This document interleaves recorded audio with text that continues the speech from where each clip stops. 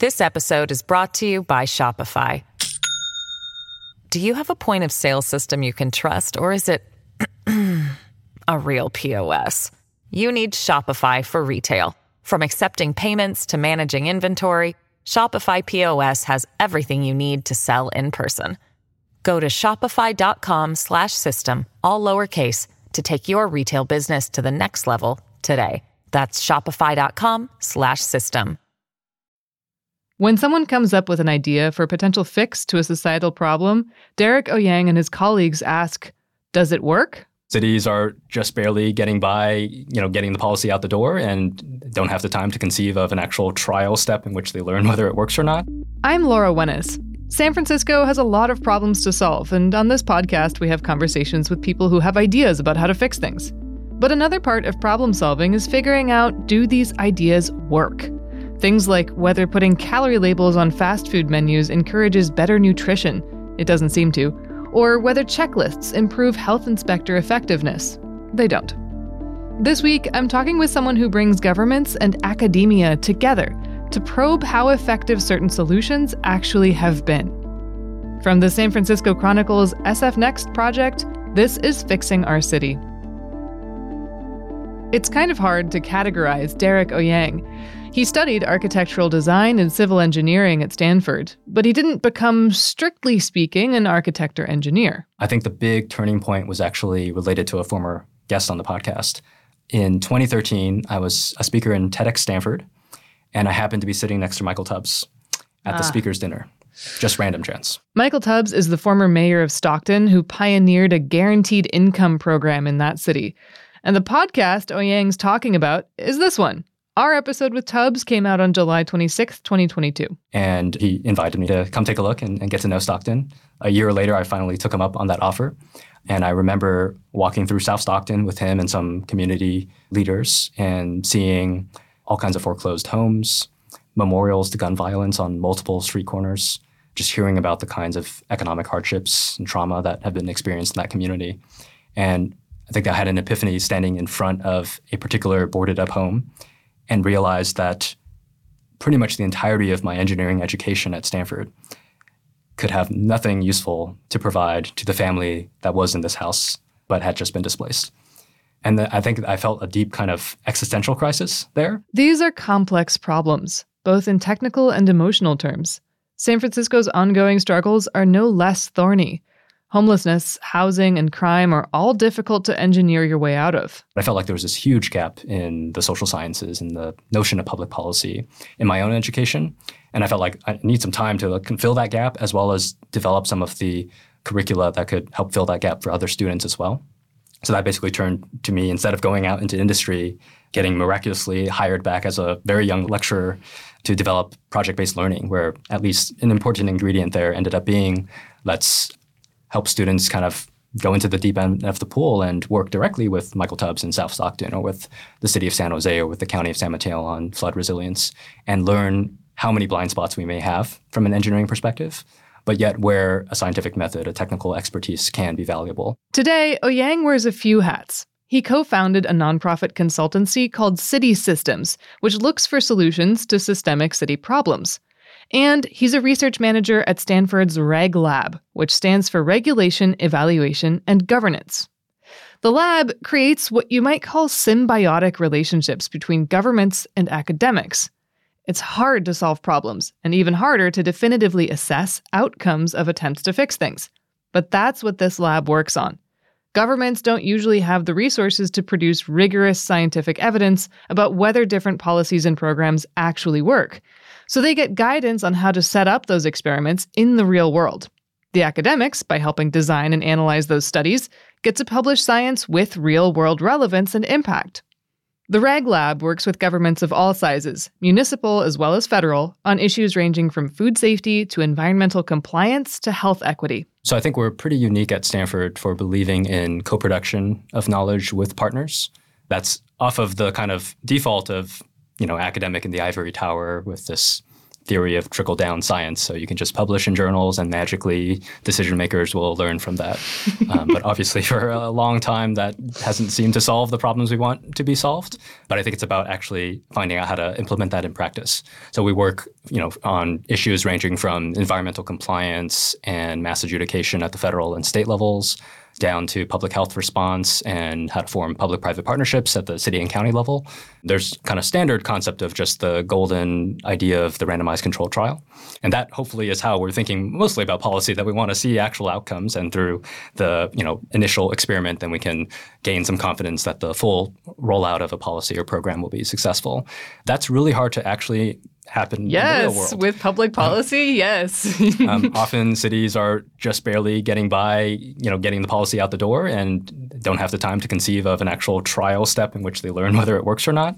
The political incentives often don't value enough actually having a scientific rigor behind what you're doing.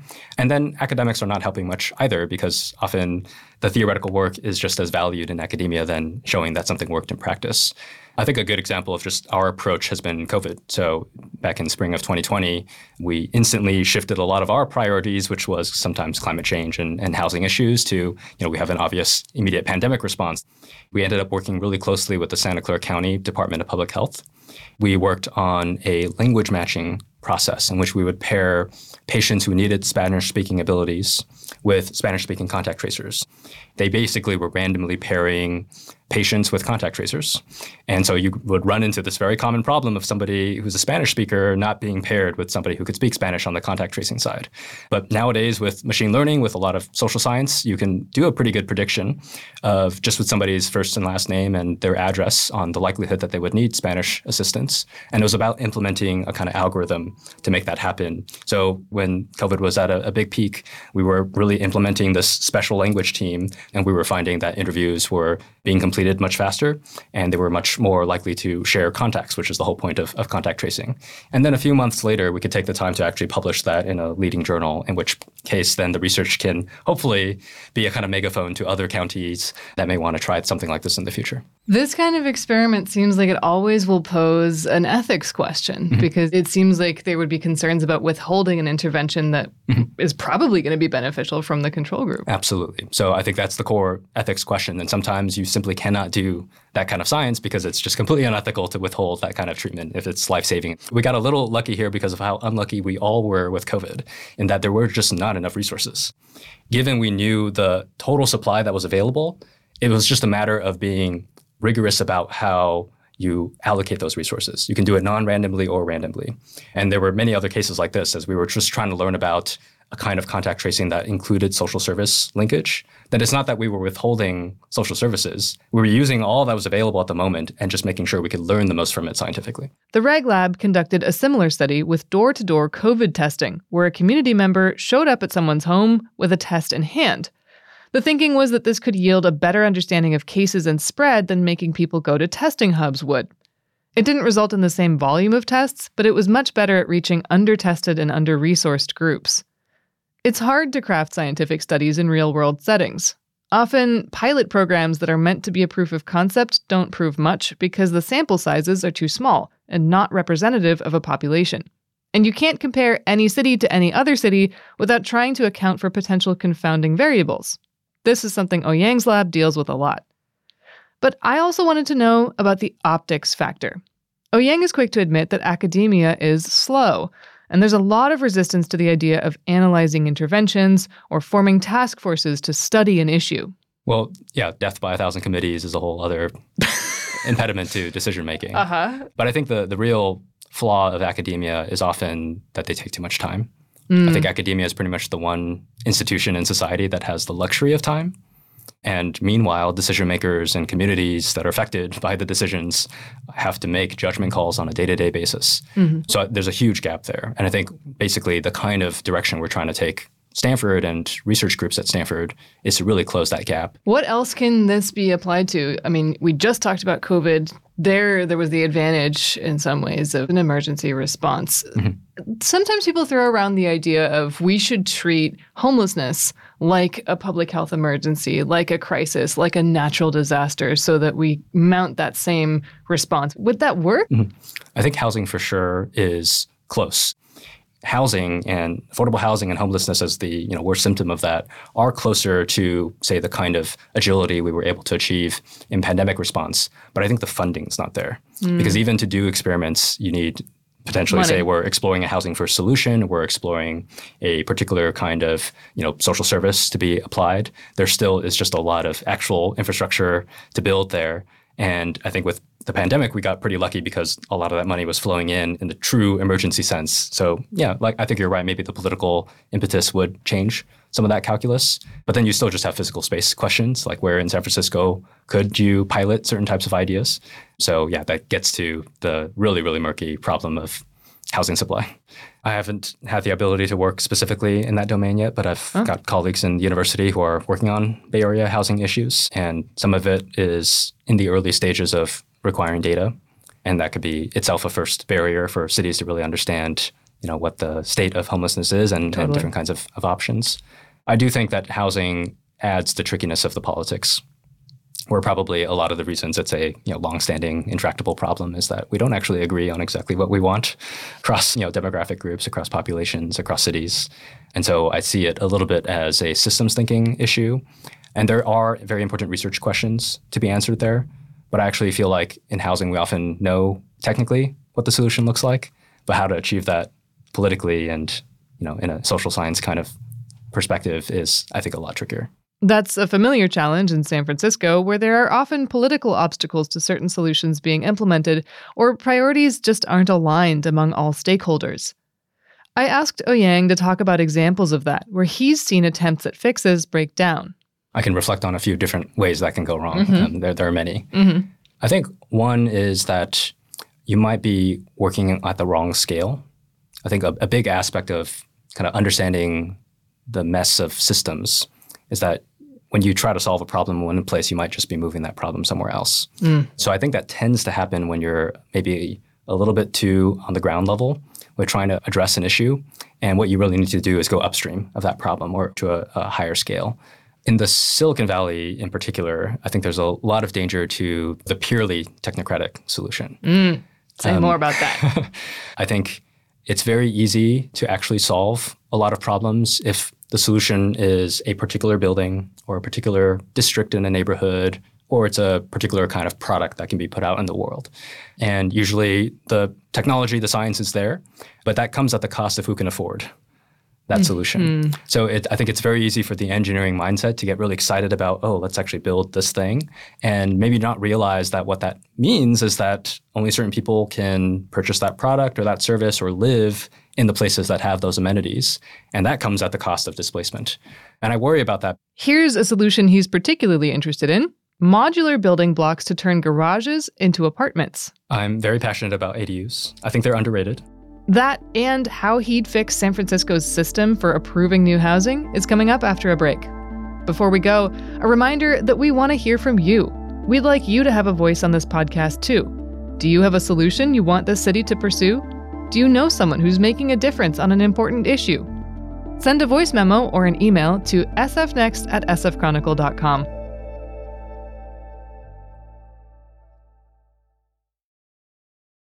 This episode is brought to you by Shopify. Do you have a point of sale system you can trust, or is it a real POS? You need Shopify for retail. From accepting payments to managing inventory, Shopify POS has everything you need to sell in person.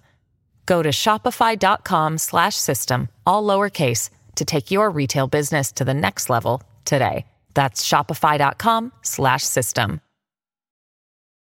Derek Ouyang is the research manager at a Stanford lab studying regulation and governance, and co-founded a nonprofit consultancy called City Systems. One of his projects for City Systems involves trying to bring down the cost of constructing accessory dwelling units, often called ADUs. You might know them as granny flats or in-law units. A few years ago, ADUs were a hot topic in San Francisco after legislation was passed allowing them to be built more easily. I'm very passionate about ADUs. I think they're underrated. Tell me why. Well, first, from a pure stats perspective, look this up. In the last 5 years, there have been about 26,000 ADUs completed in the state. Okay. Is that a lot? That's only 8% of all new housing units. Okay, that's more than I expected. Yeah, 1 in 12 new buildings is actually a granny flat style thing. And that could be a unit in the backyard, that can be a converted garage, that can be some other kind of internal conversion, but these are typically single family properties. Despite whether you might feel that's a low number, I still think ADUs are underrated because, they can't solve every housing problem, but there are particular kinds of housing problems that I think ADUs are the best or just, the only solution. And that's where I think we want to lean into specifically how to make ADUs easier, more affordable to build in California. Not just more affordable. Ouyang describes ADUs as vehicles of change to transform suburbia, making it denser, and in urban areas to more efficiently use space. After all, one of the challenges with San Francisco's state-mandated goal to build 82,000 units in the next 10 years is where to put them. In San Francisco, there are about 100,000 owner-occupied single-family homes. Okay. And 1 in 5 of them only have one individual living in them. Wow. So at least I think folks can agree that's probably space that could be better utilized. I think of ADUs in a very simple sense as a kind of slack in that space. You can have a backyard unit that becomes the place where the one individual ends up moving to, and that frees up the valuable real estate of the main home. You can divide up the existing home and rent that out. And so these are, I think, some of the only options that might be accessible to many individuals, considering a way to deal with that underutilization of space.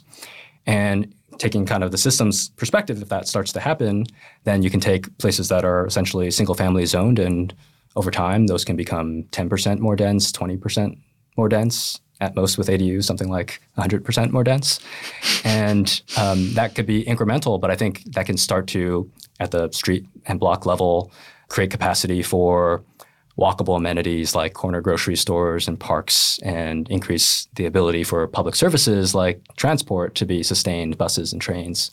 And then those all in turn can attract more residents. And you might also get, as a side benefit, diversity, because the kinds of folks who are moving into just naturally more affordable housing stock might look a little bit different than folks who have tended to live in those suburban environments. And that could really just start to build a whole different kind of culture and political shift as well. I think a way that often the ADU topic is a little bit too narrowly defined is that you're missing the equity dimension. So, we can move from San Francisco to, say, East Palo Alto, where I've spent a lot of my time. And there, ADUs can actually serve a whole different purpose. So, in East Palo Alto, you have a very different median income. You will tend to actually have overcrowding instead of undercrowding. And so the addition of an extra space in the garage or in the backyard could actually just be a immediate health issue that you're trying to alleviate, not a housing issue per se. So multi-generational households have a little bit more room to spread out. Exactly. And then you have potentially a lot of low-income homeowners who are struggling to have economic mobility. And that could be because they really need an extra cash source. And then you could take advantage of a property you've maybe owned for a long time and build a lot more wealth out of it. So I see those as being pretty different dynamics. And in both cases, whether you're helping the homeowner or you're helping a prospective renter in a place like East Palo Alto, I think that is more about unlocking economic opportunity. Right now, he says research shows a single ADU costs about $175,000 to build. Inflation is only driving that up. Regulation is another factor. Even though state law changed to pave the way for more ADUs, that didn't go off without a hitch.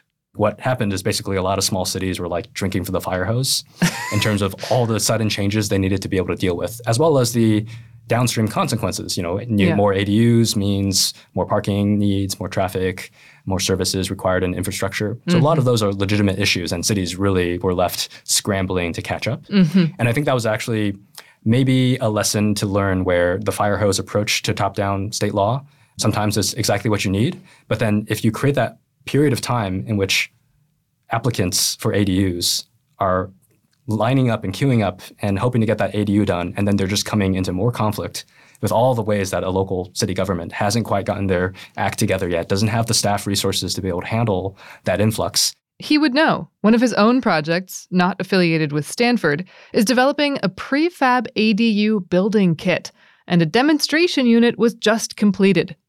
The goal is to create low-cost building blocks for all the things you would need to turn a garage into an apartment. Bathroom, kitchen, and dividing walls. And bingo, you've got a studio apartment. And if we could simplify the notion of garage conversions as kind of prepare the garage space itself, then just plug in these mass manufactured pieces that all kinds of contractors know how to build and know how to install, I would hope that that unlocks even more demand, because it's much easier to conceive of that project And hopefully just through economies of scale, we can get those costs down for what really should be some of the cheapest housing we can imagine. Ouyang got a grant to try this out in 2021. He's created an 8 by 10 foot L-shaped module for a kitchen and bathroom. It comes in 8 prefabricated pieces that fit into the corner of a typical garage. He's aiming to get the cost for consumers down to less than $100,000. Permitting for the prototype in North Fair Oaks took about a year. Then actual construction took about 6 months, which he hopes will go faster once everything is worked out and building an in-law unit becomes kind of like putting together a Lego set or a kitchen from IKEA. A year to get permits seems pretty short to me, given that in San Francisco it can take several years to get a new building, even if it's a small one, approved and pull all the permits. The city has multiple layers of discretionary review powers, which developers say gets in the way of housing production. Not to mention long hearings where residents can weigh in with objections to a proposal. I asked Ouyang, who works with city governments and has now worked on a prototype housing model as well, how he would fix San Francisco's process. I feel like the best bang for your buck is to think about the design of public review and community input into housing in San Francisco. I think this has been covered a bit in past podcasts. Check out our July 19th episode with Robert Fruchtman, a volunteer with a local YIMBY group who reads complicated housing bills and tweets dispatches from obscure hearings. Fruchtman talked with me about how exclusive these hearings can actually be. Who has the time and money to take off in the middle of the workday to sit in line for 3 hours and give 2 minutes of testimony about a development? While I'm very interested in participatory processes and inclusion into these decisions, there's often just a question of whether the actual tools we've designed are effective to that regard. And I tend to lean more towards this idea of surveys. I know there have been lots of recent survey efforts, but those at least can bring in a scientific method to get to what the true pulse of the neighborhood is, as opposed to just who has the privilege and resources to attend and be loud in particular sessions, or exactly what interests are behind the elected representatives we have. Mm-hmm. And then what about on the just purely administrative end? For the ADU application that I experienced, just as simple of a thing as having to submit exactly the same drawing set to multiple people when you would have expected the process to involve handing off the same drawing set.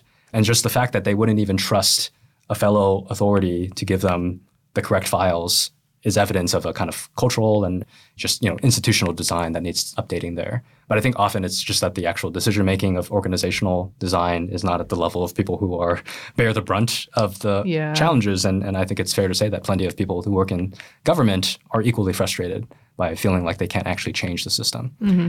So I think we definitely need to see more technology applied to government. And I think that takes building more public-private partnerships.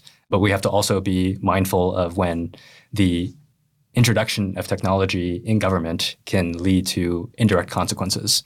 If that technology is brought in as a black box, if it's really being rammed in because of a kind of venture capital mindset of just building revenue for new Silicon Valley-ish ideas, that's probably not fully accounting for public benefit as well. Why didn't you go into working for government? Why do this instead? I wouldn't rule it out entirely. Okay. I think I've felt very humble about how much I actually know and if I would be ready for the responsibilities that are part of actually being a public servant. I basically think that the most hardworking and tireless and smart people I know are in government. They're just often trapped in systems that are really, really tough to address. And I think as I'm trying to build a more diverse set of skills and understandings, it maybe helps to just be a little more nimble and be able to work on many different projects at the same time. That could also just be that I get distracted easily and like to have many things I'm working on. But to have a little bit more of that diversity, in my experience, at least at my age, just a 30-year-old trying to learn how this works, is kind of where I'm at right now. But I wouldn't rule out public service in the future. Thank you so much for your time. Thank you. Fixing Our City is part of the San Francisco Chronicle's SF Next project, where we explore how the city will chart its future and address its biggest challenges. Email us at sfnext@sfchronicle.com. You can also DM us on Twitter. We're at sfnext. I'm Laura Wennis. Next time on Fixing Our City, Supervisor Myrna Melgar comes to the studio for lunch and to talk about city issues. Our inaugural episode of a new series chatting with each supervisor, Soup with the Soups, next week. Cynthia Lopez produces and reports for Fixing Our City. Gary Baca is our sound engineer. King Kaufman is the executive producer. Jonathan Krim is the SF Next project editor. Fixing Our City is part of the San Francisco Chronicle's SF Next project, exploring how the city will shape its future and tackle its biggest problems. Read stories by our reporters, check out interactive data breakdowns, and find our podcast archive at sfchronicle.com/sfnext. If you have a solution you'd like us to cover, or you know about a city that's doing something right, get in touch. Shoot an email to sfnext@sfchronicle.com or find us on Twitter @sfnext.